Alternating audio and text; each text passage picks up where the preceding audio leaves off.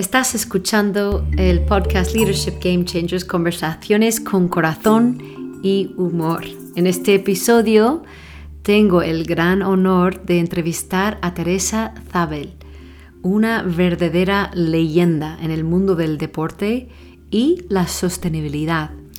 Theresa, 2 veces ganadora de la medalla de oro en vela en los Juegos Olímpicos, ha luchado incansablemente a lo largo de su vida por alcanzar metas que parecían inalcanzables. Desde ser una de las primeras mujeres en competir en vela en las Olimpiadas hasta convertirse en una defensora de la protección de los mares. He tenido el placer de conocer a Theresa personalmente y de tenerla cerca, y puedo deciros que es una persona con unos valores excepcionales y una fuerza inspiradora que te cautiva desde el primer momento. ¿Listos? Vamos a conocer a Theresa. Bueno, primero, muchísimas gracias. Es un honor tenerte conmigo hoy para esta entrevista, Theresa. Muchas gracias a ti, Michelle. Me encanta que hayas contado conmigo y que pueda estar aquí compartiendo este rato en el que seguro que vamos a disfrutar mucho. Sí, sin duda. Entonces, la primera pregunta, ¿qué te gustaría que supieran los oyentes de ti? Pues a mí me gustaría que me viesen como una persona que llevo toda mi vida luchando en gran parte del tiempo por cosas que ni siquiera existían. Primero en el mundo del deporte como mujer, luego en el mundo del deporte como dirigente y también en el mundo de la sostenibilidad para entender y ayudar a las personas a entender que se pueden hacer las cosas de otra manera. Sí. Sí, mira, recuerdo que me contaste una historia muy bonita de la primera vez que supiste de la existencia de los Juegos Olímpicos. ¿Puedes contar esta historia? Sí, claro. A mí me encantaba el deporte. De pequeña siempre estaba haciendo deporte. Además, me crié entre 4 hermanos chicos y allí no había diferencias. Entonces, o te vuelves fuerte o te pisotean. Con lo cual yo era pues casi la más peleona de los 5 que éramos. Y me encantaba competir, hacía campo a través, jugaba al baloncesto, hacía cosas. Y luego un día estaba en Londres, perdón, en Londres no, en Inglaterra, que había ido a estar un par de semanas en casa de unos amigos de mis padres. Yo tenía 11 años para perfeccionar un poco el inglés y entender un poquito mejor la cultura anglosajona también. Y bueno, el padre de la casa era un tío muy juguetón, siempre estaba con nosotros ahí fuera en el césped jugando y un día desapareció. Entonces yo de repente, al rato de ver que no venía, pues lo pasábamos muy bien jugando con él, me atreví a ir a buscarlo. Y fui y lo encontré sentado en un sofá delante de la tele. Y entonces me armé de valor y le pregunté, bueno, pero ¿por qué no estás fuera? Y me dijo él, bueno, porque han empezado los Juegos Olímpicos y lo estoy viendo. Y claro, él debió de ver mi cara de incredulidad y de no saber lo que era esto, que entonces me preguntó, ¿y no sabes lo que son los juegos? No. Entonces me sentó en el sofá a su lado y me empezó a explicar todo. Mira, esta es una competición cada 4 años, los mejores deportistas del mundo. Yo veía cómo iban todos ahí con su chándal, su bandera, todo. Y aquello, bueno, al principio me fascinó, pero es que al cabo de un rato la fascinación ya se volvió se convirtió en un objetivo, Yo ya supe con 11 años lo que quería conseguir en la vida, que era ir a estar dentro de la tele, ya no quería estar en el sofá. Increíble, con 11 años. ¿Quién hubiera imaginado lo que venía después? Claro, es que si tú ahora hablas con un niño o una niña de 11 años y te cuentan esto, pues tú dices, pues bonito sueño, ¿no? Claro, ahora porque sabemos el final de la historia. Luego lo que hay en medio, que muchas veces digo que esto era la línea de salida, los resultados son la línea de llegada, pero lo realmente interesante es la regata, lo que hay desde la línea de salida hasta la de llegada. Y estos fueron pues muchos años muy apasionantes, porque yo llego a ir a mis primeros Juegos Olímpicos con 27 años y estamos hablando de que entonces tenía 11. Entonces, todo ese proceso de pelear por poder estar, por seguir mejorando, cuando las chicas ni siquiera podíamos ir, pues también es interesante, porque al saber que las chicas no podíamos ir a los Juegos Olímpicos, si yo no llego a seguir preparándome, cuando deciden incluir la vela femenina dentro del programa de los Juegos, yo no habría estado preparada para empezar a disputar esa plaza. ¿Y qué eran las barreras principales en esa época para las chicas o las mujeres en el deporte? Mira, la barrera principal en España era que el deporte femenino, exceptuando atletismo, natación, gimnasia y yo creo que poco más, no teníamos línea presupuestaria. Y no teníamos línea presupuestaria porque las chicas no podíamos ir a Juegos Olímpicos. Entonces, ¿para qué nos iban a preparar si no podíamos participar? Claro. Sí podíamos participar en otras cosas, porque yo gané mi primer campeonato de España con 15 años y los 3 primeros chicos los llevaron al campeonato del mundo. Y sin embargo, yo me quedé en mi casa y me pareció lo normal. Luego, unos meses más tarde, leyendo un periódico deportivo que hablaban de ese campeonato del mundo, yo lo leí entusiasmada para ver qué decían de mis compañeros, y abajo había una línea muy cortita que ponía, y el campeonato femenino lo ganó la regatista sueca Marit Soderström. Claro, yo cuando leí esto digo, pero si hay campeonato femenino, ¿yo por qué no he ido? Entonces empiezo a preguntar, era bastante preguntona, y, y entonces me dicen que bueno, que España no manda a nadie al Mundial. Y yo tomo la decisión de que el año siguiente yo quiero ir. Y empiezo a ahorrar dinero, a ganar dinero. Tenía 15 años. A ganar dinero, pues lavé muchos coches, cuidé muchos niños, di muchas clases de inglés a niños pequeños. Cualquier dinero, pues, ¿qué quieres por Navidad? Dinero. ¿Qué quieres por tu cumpleaños? Dinero. Todo iba a una hucha. Y al año siguiente yo fui a mi primer campeonato del mundo en Holanda. Oye, los chicos iban pagados por la federación y yo fui costeándomelo y bueno, en unas condiciones muy diferentes, evidentemente. es muy inspirador, ¿eh? La determinación, la visión. Cuando tú pedías dinero y ganabas dinero, ¿la gente sabía para qué era? ¿Tú Sí, sabías tu sí, sueño? claro. A ver, yo fui bastante cauta con lo que era mi sueño, ¿no? Yo tenía muy claro que mi sueño era ir a Juegos Olímpicos, pero ahí sí fui muy cauta. Porque, claro, si tú cuentas que quieres hacer algo que no existe, pues evidentemente la gente te mira como diciendo, pero te lo has pensado bien, eres consciente de que esto no es posible. Entonces, en casa era muy cauta con esto, porque mis padres eran más de, no, no, mira, vete a navegar, diviértete, pero luego estudia. ¿No? Y mis hermanos, si yo decía algo de esto, se reían de mí, porque era como si ahora digo yo, pues no, yo quiero ser la primera mujer y quiero ir el año que viene a Marte. Pues es que no se va a Marte, eso no es posible. Entonces, it's not an option. Sin embargo, el Campeonato del Mundo era en Holanda, existía el Campeonato del Mundo, había chicas que navegaban. Entonces, bueno, yo lo decía y sí, me miraban como diciendo, ¿cómo vas a llegar de Málaga a Holanda para participar? Pero bueno, yo creo que era un poco como un punto de locura que les hacía hasta gracia a alguna gente. Sí, sí. ¿Cómo mantenías tú la fuerza, la motivación en un momento en que realmente parecía un sueño imposible? Ibas Claro. contracorriente en todos los sentidos, ¿no? Sí, sí, sí. Yo recuerdo salir a navegar y a lo mejor estaba entrenando y había a veces salía sola, muchos días salía sola a navegar y de repente veía una boya de pescadores ahí en el mar y yo digo, bueno, voy a llegar hasta esa boya. Y cuando estaba llegando a la boya, yo me imaginaba que estaba llegando a la línea de llegada en un campeonato del mundo o en unos Juegos Olímpicos y era como que yo me visualizaba allí. Luego, claro, llegaba otra vez a puerto a desmontar el barco y era como pensar, qué pena que eso no pueda ser realidad.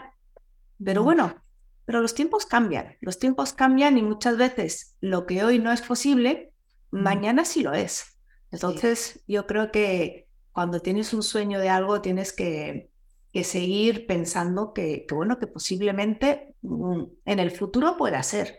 Y ahora tienes que seguir un poco soñando, teniendo esa ilusión y pensando bueno, que lo suyo es estar preparado cuando llegue la oportunidad. ¿Sabes lo que me llama mucho la atención, Teresa? Es que una niña de 11 años tenga ese sueño tan claro en su corazón, tan jovencita, pero que Ujú. supiste, ¿no? Que tu destino realmente. Claro, yo ya supe cuál era el destino. No sabía con qué herramienta o con qué vehículo iba a llegar a mi destino, porque yo todavía no navegaba. Yo hice un curso con 10 años y no me gustó demasiado, pasé mucho frío, pasé un poco de miedo y luego pues corría, jugaba al básquet, pero tampoco había, yo me crié en un pueblo, en Fonquirola, y en esa época era un pueblo pequeño, no había facilidades para preparar a gente para competir a un nivel un poquito alto. Entonces, bueno, cuando ya empiezo a navegar y veo que empiezo a ganar, es cuando digo: "Jo, es que el deporte es este, el deporte es este". Lo que pasa es que este deporte no tiene esa posibilidad. La única posibilidad era a lo mejor ganando a los chicos y eso es casi imposible. Sí, sí. Sí, por cosas que me dices, parecía un camino un poco solitario. Había soledad en ese camino, ¿no? Hacia las Olimpiadas para ti. ¿Quiénes fueron los aliados tuyos?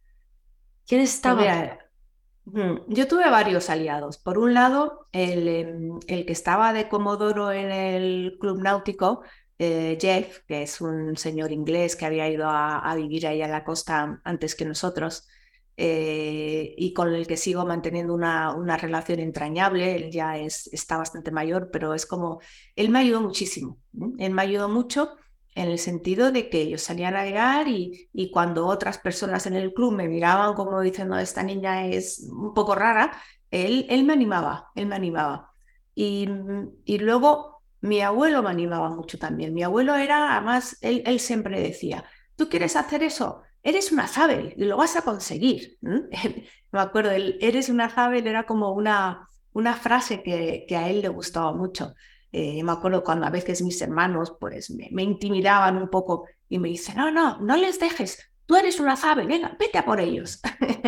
Entonces, bueno, mi abuelo falleció cuando yo tenía 19 años, pero a esa edad yo ya estaba como un poco encarrilada ya. Entonces, y luego mis padres se separaron cuando yo tenía 14, 15 años.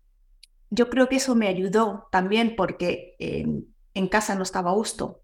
Entonces el club era como mi espacio seguro. Yo estaba a gusto allí, me gustaba. Salía al mar y me olvidaba de todos estos problemas. Y luego, si mis padres no se hubiesen separado, fíjate, a lo mejor con 16 años no me dejan ir sola a Holanda a participar en un campeonato del mundo. Sin embargo, como había un ¿Cómo poquito se de juntan? descontrol, sí, Sí. había un poquito de descontrol y yo pues aproveché también ese Esa descontrol brecha. para... Exacto.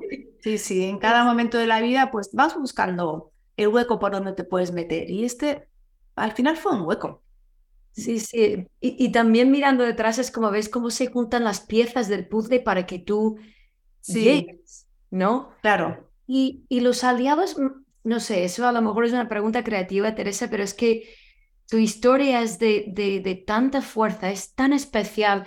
Tus aliados invisibles del mar, ¿cuál es tu relación? ¿O qué relación tenías cuando estabas sola en el mar? Ujú. Yo siempre disfruté mucho en el mar, ¿no? Y de hecho en la época deportiva me llamaban la hija del viento. De hecho tengo un vídeo, está en YouTube, que se llama La hija del viento. Y ahí cuento un poco, porque este vídeo se hizo bueno, durante el confinamiento, que tienes tiempo para hacer todas esas cosas que normalmente no te da. Y empieza diciendo: "Me llamaban la hija del viento por la relación tan especial que tenía con él". Y luego voy contando cómo el viento era mi aliado, tal, tal, tal. Y luego empiezo a ver a través del viento y a través del mar, pues otro concepto del mar. porque primero el mar era mi aliado para conseguir mi objetivo y luego me empecé a dar cuenta de que no era un aliado, que era algo que estaba en peligro y que había que ayudarle. Entonces, Sí, ahí... bueno, luego llegaremos a esto porque es súper Sí, importante, ¿no? sí. Y realmente ha sido y está siendo un game changer en el mundo. Quiero hablar un momento de las Olimpiadas y Ujú, algo, porque siempre ibais dos, ¿no? ujú. Tanto en 92 como en 96. Cuéntame un poco primero, ¿cómo fue la experiencia de ser la primera mujer de subir o para subir en un podio y aceptar una medalla de oro? Claro, bueno, yo navegaba siempre sola, en un barco de uno. Entonces, cuando deciden que van a meter un barco para mujeres en los Juegos Olímpicos, eligen un barco en el que navegaban los hombres. O sea, para que nos hagamos un poco una idea de lo absurdo, ¿m? Porque al final es como si ahora pues no sé, en el levantamiento de pesas le diéramos a las mujeres las pesas de los hombres. Y es que no estamos preparados para eso. Entonces eligieron el 470, que era un barco que estaba diseñado para pesar 145 kilos más o menos entre las dos personas y nosotras era imposible que pesáramos eso, con lo cual era un reto muy importante. Pero bueno, a mí me daba igual, con tal de decir un barco va a ir a los Juegos Olímpicos y yo quiero ir dentro de ese barco. Entonces yo cambio toda mi vida, yo me voy a vivir a Barcelona, empiezo a navegar con otra persona, y ahí poco a poco vas un poco siguiendo este camino. O sea, como tú acabas de decir, buscando todas las piezas del puzzle para que aquello se pueda hacer en realidad. Y vivías, Y entonces vivías con la persona con quien navegabas. no, No. no. Yo al principio me fui con una compañera de Fonquirona, de Málaga, que luego aquello no acabó de salir y empezó a navegar con una chica de Santander, porque cuando te vas a vivir a Barcelona hay personas de toda España, entonces también la federación va un poco uniendo a personas que piensan que pueden tener buenos resultados juntos. Entonces, Sara y yo ganamos la selección para ir a los Juegos Olímpicos de Seúl y luego el día que nos reúnen en una sala para leer la lista de convocados, nosotras no estábamos en la lista de convocados. Y esto fue un shock muy importante. De hecho, yo ese día dije que quería dejar de navegar, puse tierra por medio, me fui a estudiar a Londres y acabar estudios que estaba haciendo de informática y análisis de sistemas. Pero bueno, pero una vez pasaron unos meses, te das cuenta de que tu sueño sigue siendo tu sueño. Vale, Y una pausa, un momento. ¿Por qué no estabais convocadas? ¿Qué pasó pues ahí? mira, esto es algo que yo nunca he llegado a saber con certeza. Nunca lo he llegado a saber. Nadie nunca, yo pedí explicaciones, nadie nunca me dio nada. Pero ni en ese momento, ni 20 años después, cuando ya tenía 2 medallas de oro olímpica, era muy amiga del entonces presidente de la federación. O sea, realmente Sigue siendo un misterio. sigue siendo un poco misterio para mí. Sí, sí, sigue siendo un poco Teresa, misterio. es curioso eso. Entonces, mirando atrás, si lo piensas como algo que te ayudó o te impulsó, algo del destino que te ayudó, ¿qué Ujú. dirías? Mira, a mí en ese momento no lo entendía, pero como la vida se vive hacia adelante y se lee hacia atrás, cuando tú lees lo que ha pasado para conformar ese puzzle, realmente yo soy consciente de que ese golpe tan duro que me dieron allí a mí me hizo mucho más fuerte. ¿No? Eh, y si, y si no llego a ser tan fuerte mentalmente, seguro que no habría ganado en Barcelona. Entonces fue Podría algo, haber participado, pero seguramente no habría ganado. sí, fíjate que Sí, ese evento, en un principio, una desgracia, te claro. impulsó a ganar. Sí, porque a mí me hizo muy fuerte. Y en Barcelona, Patricia y yo tuvimos un desliz el primer día, bueno, que dijeron que estábamos fuera de línea, que luego no era España, era Estonia. Estuvimos reclamando, pero al final no nos compensaron esa prueba. O sea, nosotros empezamos los Juegos Olímpicos de Barcelona en el primer día siendo las claras favoritas con un último. Entonces, superar aquello o mentalmente eres muy fuerte o realmente no lo superas. De hecho, en las estadísticas de los Juegos Olímpicos de vela, que la vela es uno de los primeros deportes en entrar en los Juegos, tenían ya casi 100 años en los Juegos, nadie había ganado nunca una medalla de ningún color por un descalificado en la primera prueba. Y nosotras lo conseguimos. Wow. Pero gracias a que que éramos muy fuertes. Y tú no te haces fuerte cuando estás en una vida acomodada y acolchada. Realmente lo que te hace fuerte son los reveses. Es que claro, Teresa, esto ha sido una lucha desde el primer momento. No dejaste Sí. de luchar ni un día con esto. No, no. En esos momentos, como cuando ocurrió el desliz, eh, ¿cómo gestionas las emociones para no perder fuerza y tirar la toalla? Uh-huh. ¿Qué hiciste para gestionar ese momento? Pues mira, ese día en particular nos fuimos a dormir tardísimo porque hasta que se resolvió todo con el jurado, etcétera, y bueno, estábamos destrozadas, pero porque realmente las posibilidades eran casi nulas. Lo que pasa es que yo siempre mantuve una teoría, ¿no? De mientras matemáticamente sea posible, nunca se tira la toalla. Y esto es algo que matemáticamente es posible. Si nosotras hacemos todo primero, si las otras no hacen resultados tan buenos, todavía podemos ganar. Entonces, no vamos a renunciar a ello. Entonces, al final, el día siguiente, nos fuimos a dormir muy tarde, nos miramos Patricia y yo y dijimos, a ver, matemáticamente no está perdido. Mañana vamos a hacer una buena prueba. Hicimos una buena prueba. Entonces, esa tarde ya dijimos, bueno, a ver, hemos mejorado un poco, mañana vamos a volver a hacer una buena prueba. Y volvimos a hacer una buena prueba.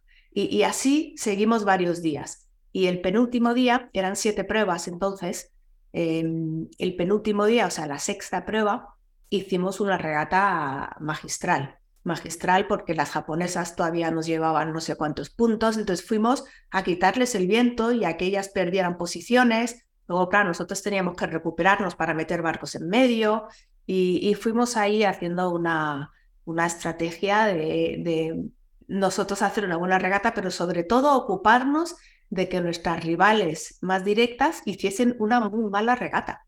Y lo conseguimos. Y entonces es cuando nos colocamos arriba. Ahí sí, ese día el viento, tu gran aliado. Exacto, sí, sí, sí. Eh, vale, mira, el liderazgo, ¿qué toma o qué forma toma el liderazgo cuando son dos personas en el barco? Bueno, lo que tiene en un barco, igual que en cualquier situación donde hay dos personas y donde las decisiones se tienen que tomar así, o sea, no puedes esperar y decir, bueno, vamos a hablarlo. No, aquí es, viramos, subimos el speed, bajamos el speed, es así, ¡pam! Tiene que quedar muy claro quién toma estas decisiones. Y en este caso era yo. Yo era la patrona del barco, normalmente el patrón es el más indicado para tomar estas decisiones y la otra persona, la tripulante, lo que sí hace mucho es ir alimentándote de información para que tengas la máxima información posible a la hora de tomar la decisión, ¿no? Y bueno, al terminar la regata, si a lo mejor el tripulante piensa que el padrón se ha equivocado en una de las decisiones, es cuestión de hablarlo y decir, mira, en ese momento a lo mejor habría sido mejor que hubiésemos seguido por este lado. Bueno, pues se habla y se mejora y se aprende. Pero tiene que estar muy claro Liderazgo. el liderazgo y que la persona que está en el equipo contigo lo asuma y responda, porque si no realmente va en detrimento del equipo. Claro, claro, tiene que haber una cohesión y una confianza muy, muy fuerte. Uh-huh. ¿Qué trabajo se hace para, ay, perdona, para crear esta confianza entre las dos? Yo creo que la comunicación es fundamental. La comunicación bueno, pues es que había días que yo a lo mejor me equivocaba 5 veces seguidas y eso es humano, nos pasa a todos. Entonces, realmente Patricia era de las que no decía nada. 5 equivocaciones, pues 5 equivocaciones. Pero luego a lo mejor acabamos la regata y vamos a tierra y en el camino a tierra es cuando a lo mejor te dice, oye, no habías pensado que... Y yo creo que eso también es importante, que haya esa confianza mutua de poderlo hablar, porque a veces había tripulaciones que se equivocaban y decían, es que no sabes nada, te equivocas. Entonces ya, claro, realmente eso va muy en detrimento de lo que es tu confianza en ti mismo, que es muy importante. Sí. Sí, como lo que capto ahí es el respeto mutuo, ¿no? El Sí. usar Ujú. ciertos límites Sí. Ujú. del trato entre las dos. Mirando atrás, en las Olimpiadas, las primeras eran 92, ¿no? Barcelona. Eh, Sí. ¿Qué experiencia recuerdas como cumbre, como momento máximo de plenitud para ti? ¿Y qué fue un momento bajón? A ver, el momento bajón, sin duda, la descalificación. O sea, yo todavía, además, como esto es una suma de muchas pruebas, y Patricia y yo teníamos una virtud muy importante, y es que teníamos buena velocidad en todas las condiciones.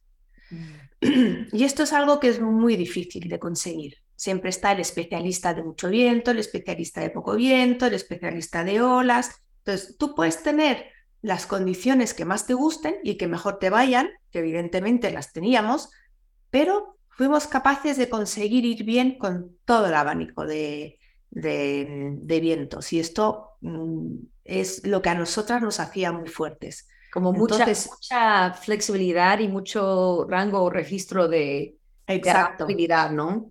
Sí, sí, sí. Y yo siempre dije, tanto en los Juegos de Barcelona como en los de Atlanta, que los Juegos los ganamos meses antes de los Juegos. Porque en el caso de Barcelona no tanto, pero en el caso de Atlanta, 3 meses antes éramos súper rápidas en unas condiciones, más rápidas que los hombres, Ah, pero flojeábamos en otras. Entonces yo empecé a hacer cambios en el barco poco a poco para sacrificar la velocidad en nuestras condiciones buenas y ganar velocidad en otras condiciones para ser mejor all-rounder. ya, Esto ya. es, de cara a ganar unos juegos es muy importante, porque claro, la gente que no va bien con viento cuando se acuesta por la noche escuchando que va a soplar al día siguiente ya no duerme. Y esto es algo que es muy importante. Con lo cual, el momento bajón que me preguntabas, después de decidir que no íbamos a arriesgar en la salida y no arriesgamos y salimos bastante mal, pues cuando llegamos a la primera baliza y encontrar una pizarra que pone ESP de España, era como decir, esto no puede estar sucediendo. Un poco decir, me voy a despertar ahora y esto es un mal sueño, pero no era un mal sueño.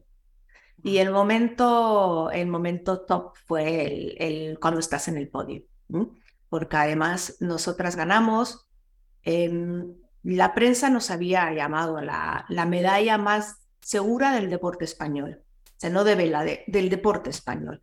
Entonces, quieras que no, es una responsabilidad muy grande y nosotras queríamos cumplir con esa responsabilidad, con lo cual cuando vimos que no estábamos para ganar medalla, fue también como una pena de todas esas personas que creían en nosotras, que nos apoyaron, etcétera, un poco una sensación de un letdown, ¿no? Mm. Y entonces, cuando ya por fin ganamos en el último momento, yo creo que los nervios casi no te dejan disfrutar del momento. Pero la entrega de medallas fue un día más tarde. Entonces ya allí fue sí, de ponerte encima del podio y decir, no, esto es verdad, ¿no? Esto ya disfrutémoslo porque sucedió. Sí, sí, es un momento muy especial. ¿Qué emociones Sí. había presentes en ti en ese momento cuando te colocaron la medalla? Mira, para mí el momento más emocionante, más que cuando me la colocaron, fue porque fue en el atardecer, había como una bruma de esta calima mediterránea y estábamos como en un pantalón flotante en medio del puerto. El puerto olímpico no tenía pantalones todavía.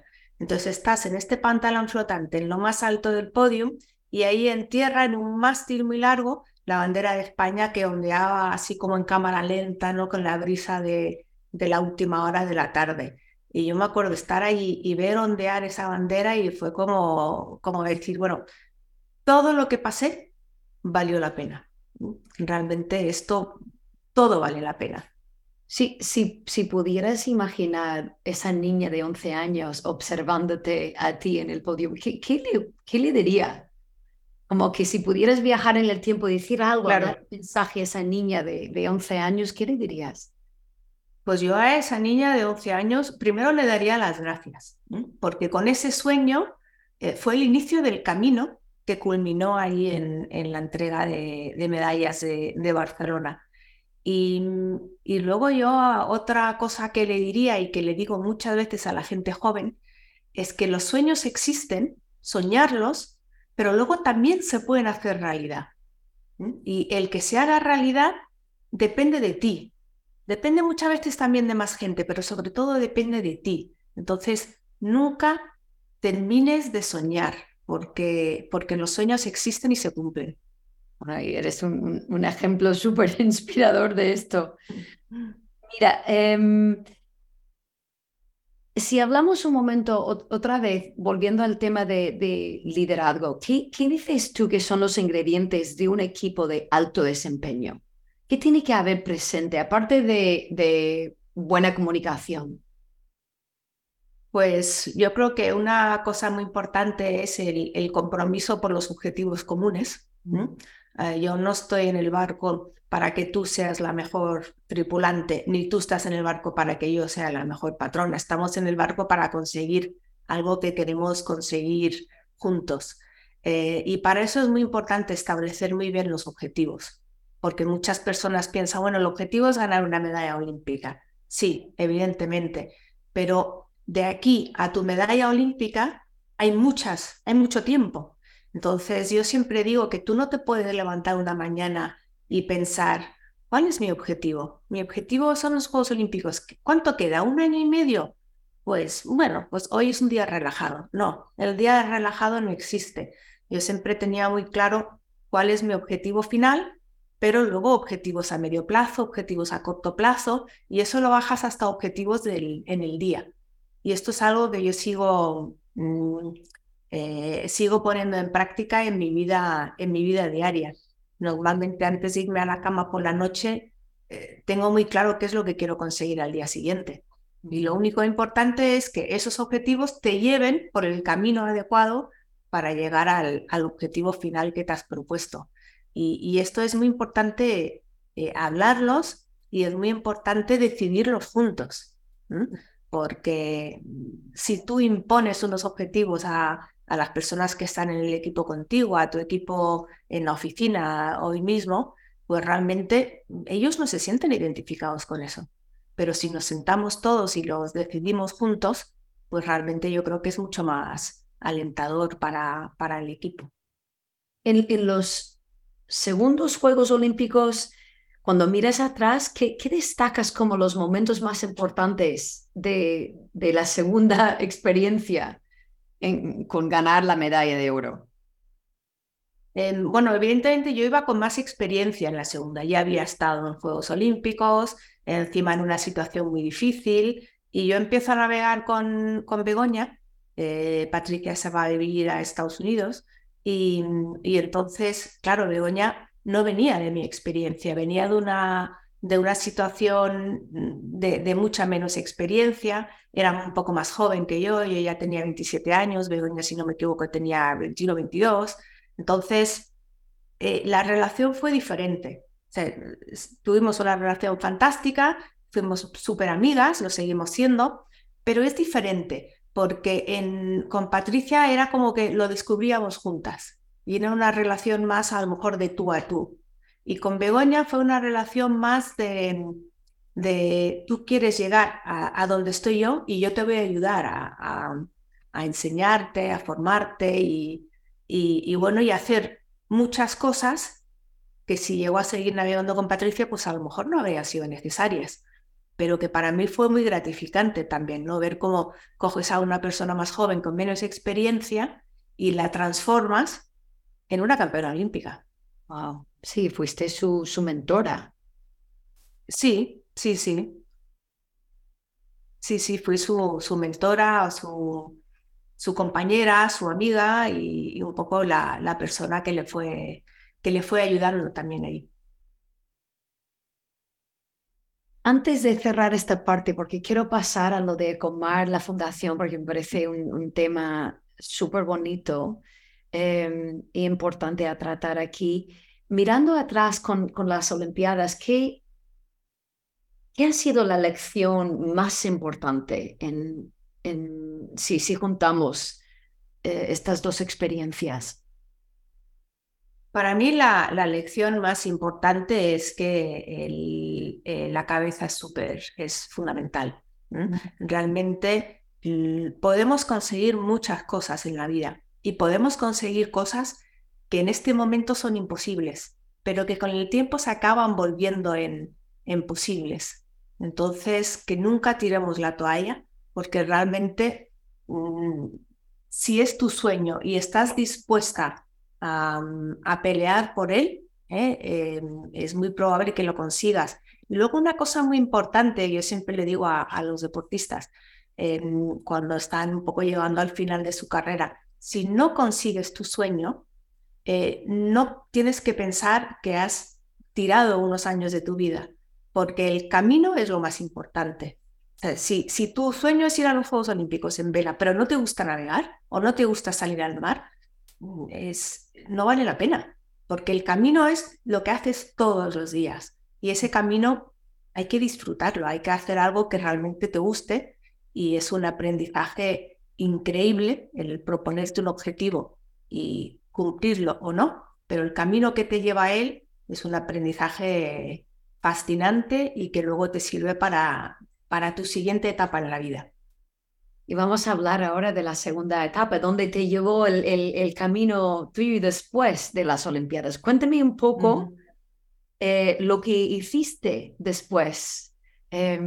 Sí, un poco cómo nació la idea de la fundación. Bueno, la idea de la Fundación Ecomar nace cuando yo soy una niña.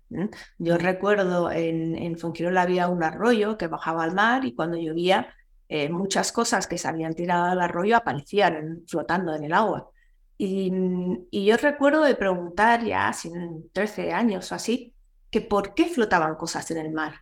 Y siempre me decían, pues mira, bajó para el arroyo porque llovió. Y digo, bueno, ¿y por qué no hacemos algo?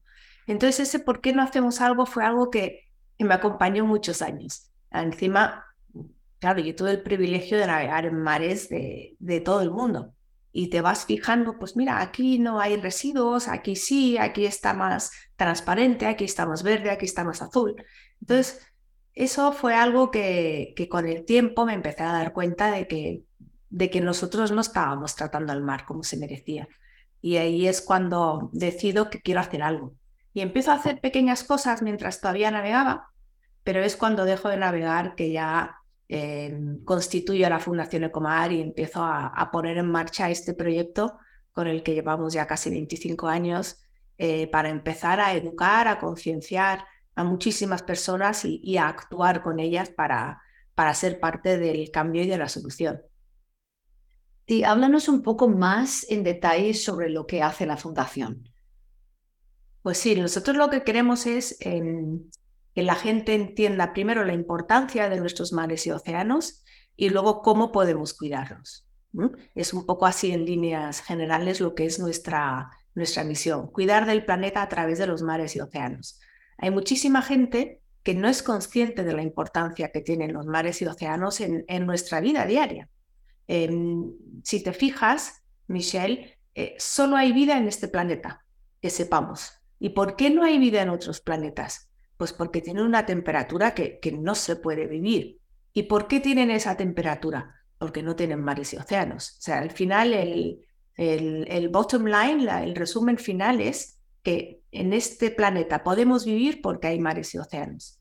El 70% del oxígeno que respiramos vienen de nuestros mares y océanos. Y muchas personas cuando tú preguntas te dicen que el oxígeno viene del bosque del Amazonas o de la selva tropical. Sí, una parte viene de allí, pero la mayor parte viene de la parte azul del planeta. Entonces, o cuidamos la parte azul del planeta o vamos a tener un serio problema. Ahora que está tan de actualidad la sequía y el problema del agua que estamos teniendo, pues el ciclo del agua empieza en el mar. Y el mar si no evapora bien, no va a empezar el ciclo. Entonces vamos a volver a tener ahí otro grave problema. Claro, estamos hablando de agua y oxígeno, los dos elementos que más necesitamos para vivir. Entonces, una vez que somos conscientes de que esto es tan importante, pues entonces es necesario entender qué estamos haciendo mal. Por decir algunas cosas, la sobrepesca, la contaminación, los residuos. Y ahí lo que hacemos también ya es ir a actuar con personas e ir a recoger y a limpiar playas, por ejemplo. Pero cuando vamos a limpiar una playa, lo primero que hacemos es una masterclass en el que contamos cómo tú puedes limpiar la playa todos los días desde tu casa, que es evitando que las cosas lleguen. Y eso hay muchos pequeños cambios que podemos hacer y que realmente si los hacemos todos, el resultado final va a ser un resultado muy positivo para lo que es nuestra salud dentro de este planeta. Sí, al final son cosas sencillas y prácticas. Yo sé que también trabajáis mucho en educar a niños. Cuéntame un poco Sí. del trabajo que hacéis con niños. Claro, porque cuando tú quieres cambiar la forma de pensar de la sociedad, te tienes que ir a la gente receptiva. Y la gente receptiva no somos los adultos. Los adultos ya tenemos unas ideas muy preconcebidas de lo que tenemos que hacer y tenemos nuestros hábitos. Sin embargo, los niños entre los 9 y 12 años son tremendamente receptivos, con lo cual trabajar con ellos es una delicia. Pues tú les vas contando y les ves cómo se van entusiasmando con el proyecto. Es como meterles una pequeña semilla en la cabeza y con lo poquito que se tiene que regar, ahí crece una hermosa planta. Y bueno, nosotros llevamos ya casi 25 años y niños que han conocido el mar con la Fundación Ecomar, luego decidieron estudiar marina mercante o ciencias del mar o biología marina, o sea, carreras relacionadas con el mundo marino que ni siquiera conocían, porque no conocían el mar y no conocían un poco todo lo que es la magia del mar. Qué bonito, ¿no? El impacto que sigue llegando, ¿no? Porque estas personas harán un trabajo que impactará muchas otras vidas, ¿no? Al final es un impacto ripple, ¿no? De ondas y olas. Entonces, ¿cuál es tu sueño máximo con esta fundación? ¿Qué te gustaría conseguir? A mí lo que me gustaría conseguir es realmente un cambio en la sociedad y un cambio en el planeta. O sea, si tú me dices cuál sería ahora tu carta a los Reyes Magos, pues mira, que de aquí a los próximos 20, 25 años, o sea, el doble de la vida que tiene ahora la Fundación, que primero el estado de nuestros mares esté mejor, porque eso querrá decir que hemos frenado la vía por la que vamos ahora y hemos conseguido reparar y que la Fundación Ecomar pues haya sido uno de esos actores que realmente hayan puesto su parte para que esto haya sucedido. Que creo que esta entrevista va a hacer que mucha gente se meta en internet y que miren lo que estáis haciendo. A mí me inspira un montón este proyecto. Em, Vamos a hablar un poco de ti personalmente, porque me gustaría que pensaras, si tuvieras un consejo desde tu experiencia a personas que puede ser, que quieren avanzar en el deporte o tienen un proyecto de liderazgo, ¿qué sería tu consejo desde tu experiencia personal sobre personas que están luchando contra corriente como has tenido que hacer tú? Bueno, primero que no se rindan, que no se rindan. Si ellos tienen claro que eso es lo que quieren conseguir, no hay que rendirse. Lo importante es tenerlo claro, porque yo a veces también veo a gente que se meten en un charco increíble y luego tampoco era eso lo que querían. Entonces, para mí lo importante en todas estas situaciones es tenerlo claro o porque lo hayas soñado, como hice yo con 11 años, o porque realmente te sientes y definas un objetivo muy claro a conseguir. y esto es importante. Y a partir de ahí, bueno, que los sueños existen, que lo puedes conseguir seguro. Si tu vida fuera un libro, ¿cómo llamarías el título o el capítulo que estás viviendo ahora mismo? Ahora, yo creo que reinventarse. Reinventarse es un título que podría estar bien, porque yo estoy siempre en continua reinvención. He pasado ya por varias etapas de la vida. Además, cuando te toca reinventarte, yo muchas veces lo digo, que uno de los momentos más difíciles en la vida de las personas es el momento de la jubilación, por lo menos antes, porque hacías tu carrera, empezabas a trabajar, luego te jubilabas y hacías tu vida de jubilado. Y cuando la gente se jubilaba era cuando dejaba de tener objetivos. Entonces, yo creo que en la vida siempre tienes que tener un objetivo. Claro, el deportista se jubila o se retira muy joven, con 30 y tantos años, y da mucho vértigo, porque si jubilarte con 65 te da vértigo, bueno, tienes una carrera a tus espaldas, se supone que ya tienes una familia consolidada, unos ahorros, una pensión, y en el mundo del deporte no. Entonces tienes que volver a reinventarte y volver a tener un objetivo. Y yo ya me he reinventado 3 o 4 veces o 5, entonces ya le pierdes el miedo. Entonces yo creo que esto es algo que es muy importante que le digamos a la gente que, que se divierta haciendo lo que hacen, que no se queden allí metidos solo por el miedo al cambio, el miedo a salir de tu zona de confort y de explorar cosas que seguramente te gusten más. ¿Qué te estás sacando ahora a ti de tu zona de confort en esta etapa que estás viviendo ahora mismo? ¿O qué te está inspirando? Bueno, yo tomé la decisión hace año y medio más o menos de querer intentar entrar en consejo de administración de empresa, porque realmente los 40 años de vida profesional que llevo, tanto en el deporte que me formó para la vida después, como todo lo que he hecho después, creo que tiene mucho valor para el mundo de la empresa. Ahora los consejos de administración han dejado de ser puramente financieros y también tienen en cuenta la parte medioambiental, la parte social y la parte de gobernanza y transparencia de las empresas. Y estos son temas que a mí me apasionan, me gustan mucho. Entonces, he estado un año y algo formándome y ahora estoy en ese proceso de selección de ver cuál es la primera empresa que me da la oportunidad para entrar, poder aportar todos mis conocimientos, luego ir a alguna más y abrir también este camino para todas esas personas bueno, que no pensaban que podían acabar aquí. Sí, sí. ¿Cuáles son las fortalezas principales tuyas en que te apoyas con esta nueva o este nuevo reto tuyo?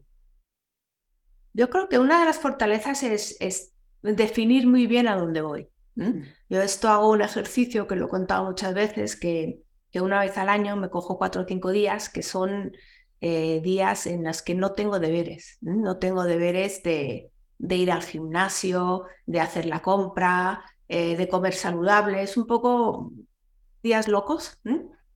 Pero en los que sí me siento mucho conmigo misma y hago un poco un brainstorming de estoy contenta con lo que estoy haciendo, estoy contenta con cómo lo estoy haciendo. Entonces, claro, como yo tengo mi faceta de Fundación Ecomar, que es mi parte altruista, pero también tengo que tener mi faceta de ganarme la vida, porque si no, las cuentas hay que pagarlas por mucho que pudiera ser mal. Entonces, en esta faceta es un poco en la que estoy reinventándome ahora. Y este mismo proceso, hace 3 o 4 años, lo pasé con la fundación, cuando éramos mucho más pequeños y tomamos la decisión de empezar a crecer y a llegar a más personas, a más rincones y a más países.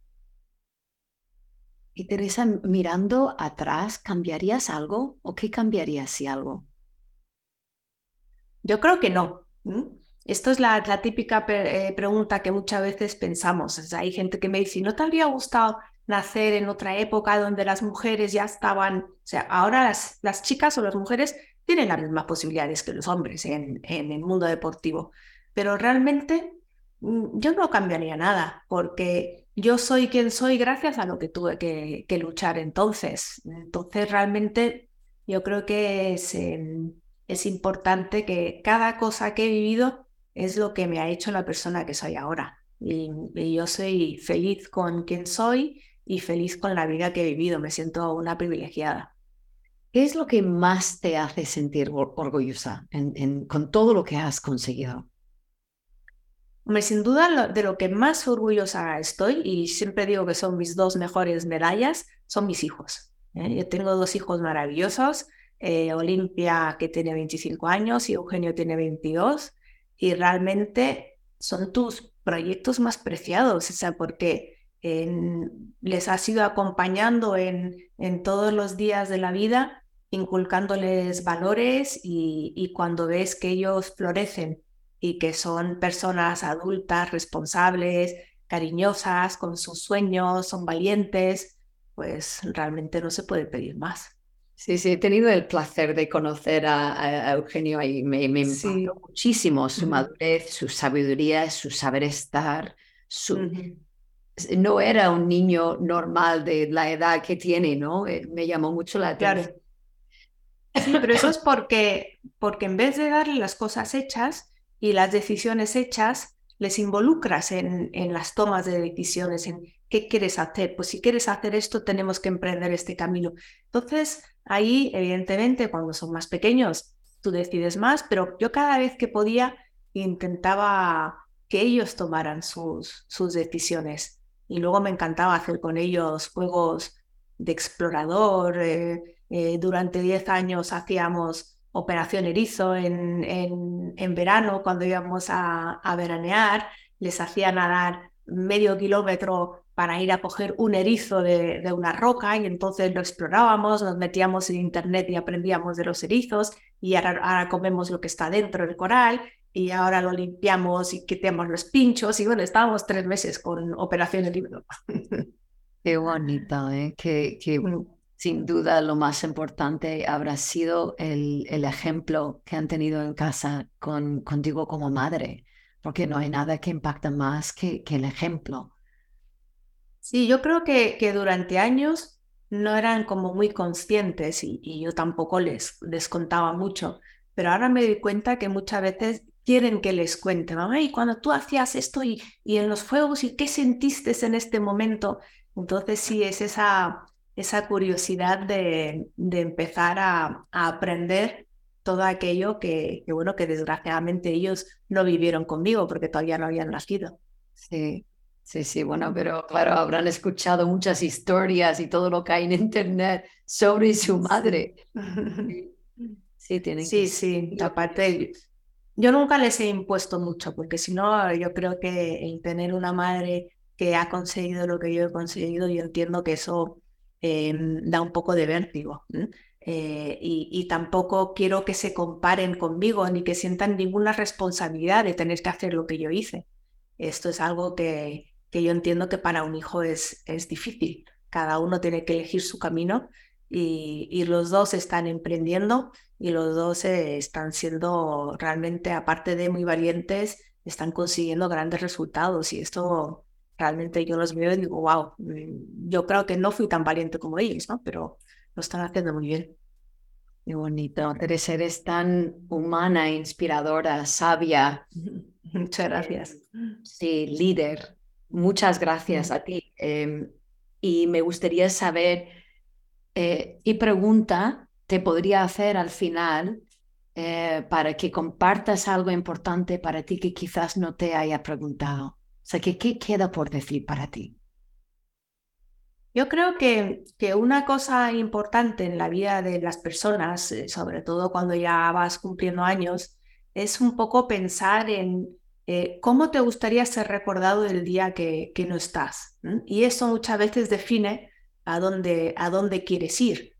Porque claro, a mí me gusta mucho esta frase de la vida se vive hacia adelante y se lee hacia atrás. Entonces muchas veces a lo mejor nos colocamos adelante, 20 años más adelante, y leemos lo que nos gustaría leer en ese momento. Hay una frase célebre que dice algo así como, cuando eches la vista hacia atrás, asegúrate de sentirte orgulloso de lo que has hecho.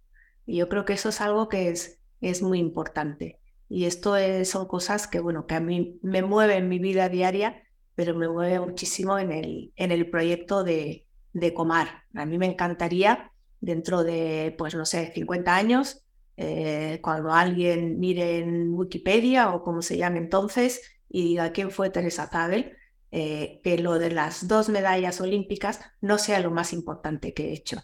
Me gustaría ser recordada más por alguien que realmente propuso soluciones a los problemas del planeta en este momento.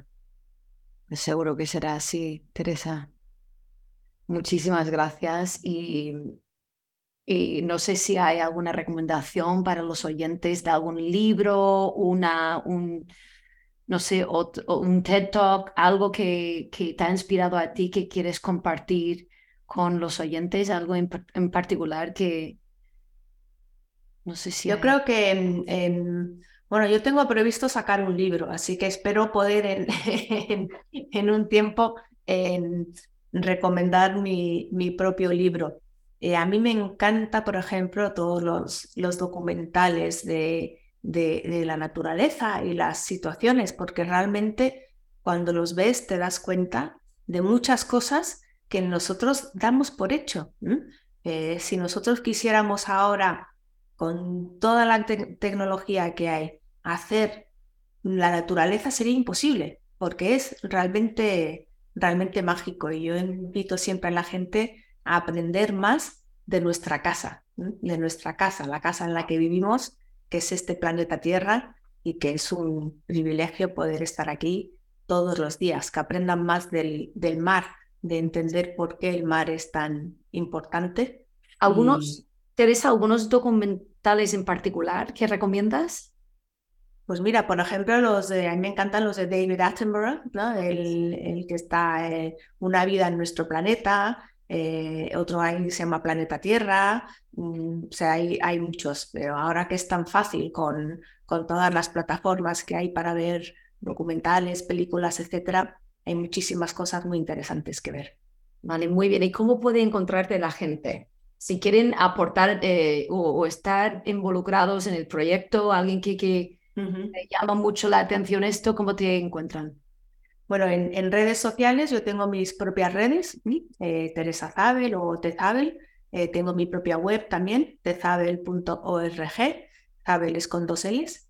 Y luego a través de también redes o la página web, fundacionecomar.org es nuestra página. A través de ahí nos pueden mandar un mail directo y todo llega y a todo contestamos.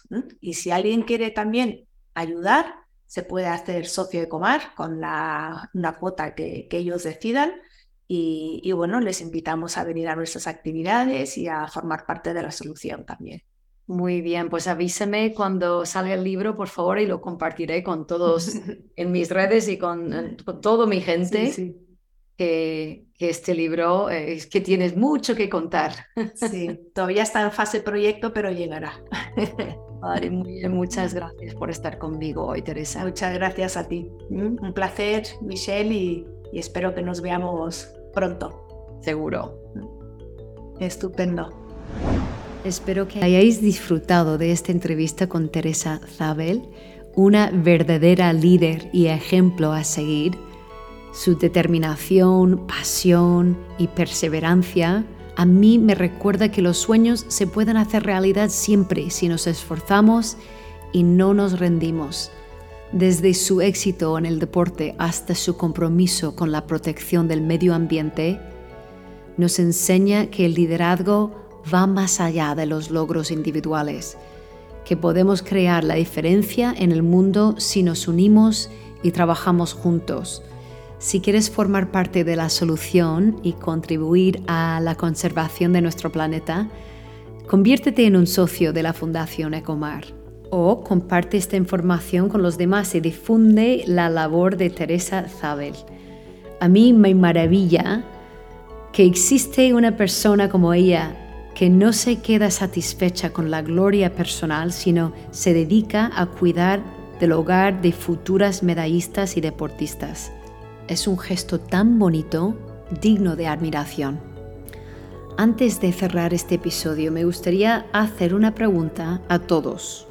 Imagina que pudieras viajar en el tiempo y hablar contigo mismo, pero con 11 años. ¿De qué crees que se sentiría orgulloso ese niño al ver tu vida actual? Gracias por acompañarnos en este episodio de Leadership Game Changers. Nos vemos en el próximo episodio en inglés.